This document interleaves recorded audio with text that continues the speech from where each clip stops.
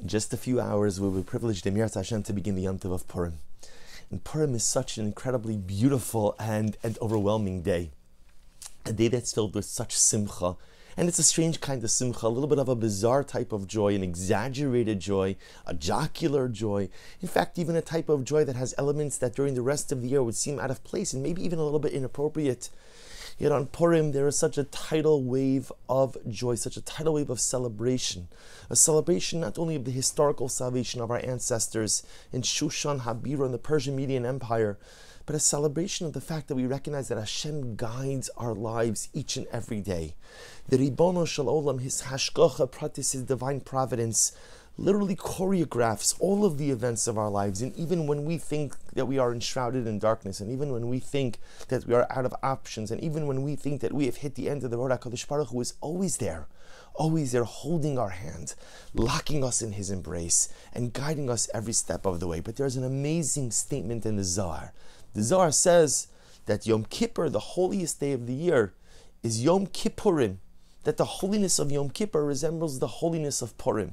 And it's a statement that we've all heard about this connection between these days. And if you were to pick 2 days on the Jewish calendar that were more opposite, I think it would be Yom Kippur and Purim. And yet the Zohar writes that Yom Kippurim, Yom Kippur has a Kedusha that's like Purim. And the chart cover Rebbe Zecher Tzadik V'Kadosh Livracha Zechusa Yagin Aleinu says something amazing. The Rebbe says, if you notice, the Zohar is not comparing Purim to Yom Kippur. The Zohar is comparing Yom Kippur to Purim. In fact, Yom Kippur is Yom Kippurim. That the holiness of Yom Kippur is like the holiness of Purim, which means that if you're comparing Yom Kippur to Purim, it means that ultimately the Kedusha, the holiness of Purim is even greater than the holiness of Yom Kippur. And how are we to understand that? And the Rebbe, the Chart Cover Rebbe, says something so beautiful.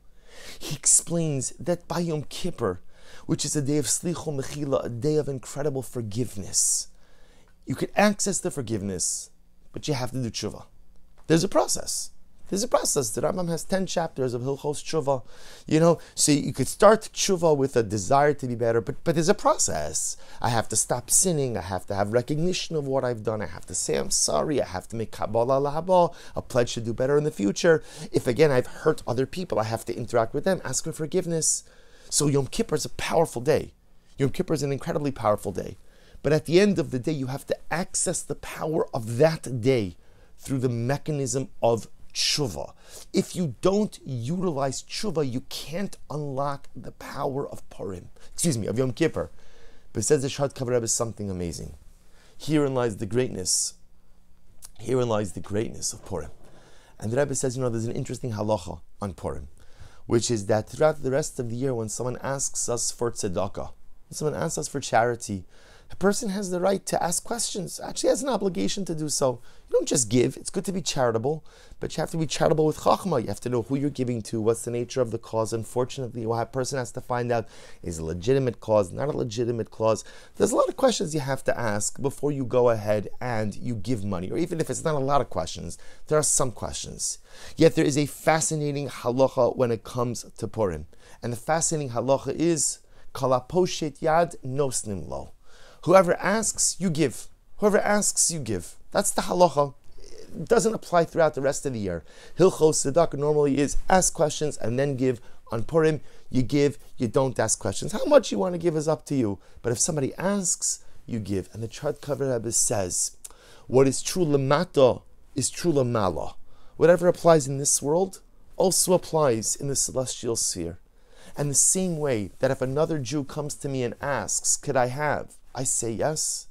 So says the Rebbe, the power of Purim is that even if I don't deserve forgiveness, even if I don't deserve a new start, if I ask for it, I get it.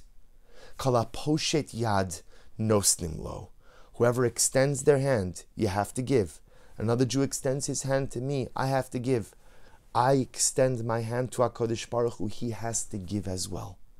And here says the Rebbe, is the greatness of Purim over Yom Kippur. Yom Kippur you can get forgiveness, you could attain salvation, you could attain a new start, you could get all of those things. But there's a price of entry. The price of the new beginning, the price of forgiveness is tshuva, and tshuva is a process, and sometimes even a protracted process. But on Purim, you can get that forgiveness. You can get that new beginning. You can get that clean slate, and all I have to do is ask. If you extend your hand and you ask for the new beginning, it's yours. And he says, the Shadkav Rebbe, herein lies the power of Purim. He observes that we say in Shoshanas Yaakov at the end of the Megillah, we sing the beautiful song, we say, Gam Charvona Zachor Latov. Charvona, who was one of the attendants of the king, even Charvona is remembered for good. And the Rebbe says, Charvona, the shorish of Charvona is Chorev, which means destroyed. Even if someone is destroyed, even if I've obliterated myself, I've made so many bad decisions, so many wrong moves, I've compromised my identity, I've compromised my spirituality, I'm like flat on my back, I'm just down and out. On Purim, Gam Charvona Zachor Latov. Even someone who is totally destroyed, even someone who is just bereft of any holiness, any spirituality, could also be remembered for good. All you have to do is ask. Herein lies, says the Shadkav Rebbe, the power of Purim. And that's why it's Yom Kippur is Yom Kippurim. Because as great as Yom Kippur is, you still have to do tshuva. Purim is even greater. Because even without tshuva, all I have to do, HaKadosh Baruch Hu, I just want a new beginning. I just want to start again. I just want a clean slate. And HaKadosh Baruch Hu says, okay, herein lies the power of Purim. May we be zochem Yirtzeh Hashem to have a beautiful Yom Tov, a Yom Tov filled with Mikra, Megillah, Mishloach, Manos, Matanos, Levyonim. May it be a Yom Tov in Yirtzeh Hashem in which we do our part in fostering additional achdus within Klal Yisrael, additional unity. Give that shalach manas to the person maybe you have a little bit of a strained relationship with. Push yourself a little bit more to give a little extra matanos le'evyonim.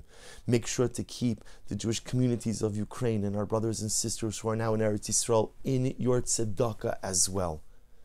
But most of all, or I shouldn't say most of all, as important as all of those things, take a few moments over the course of this Purim and be poshet yad to the Ribbono Shel Olam.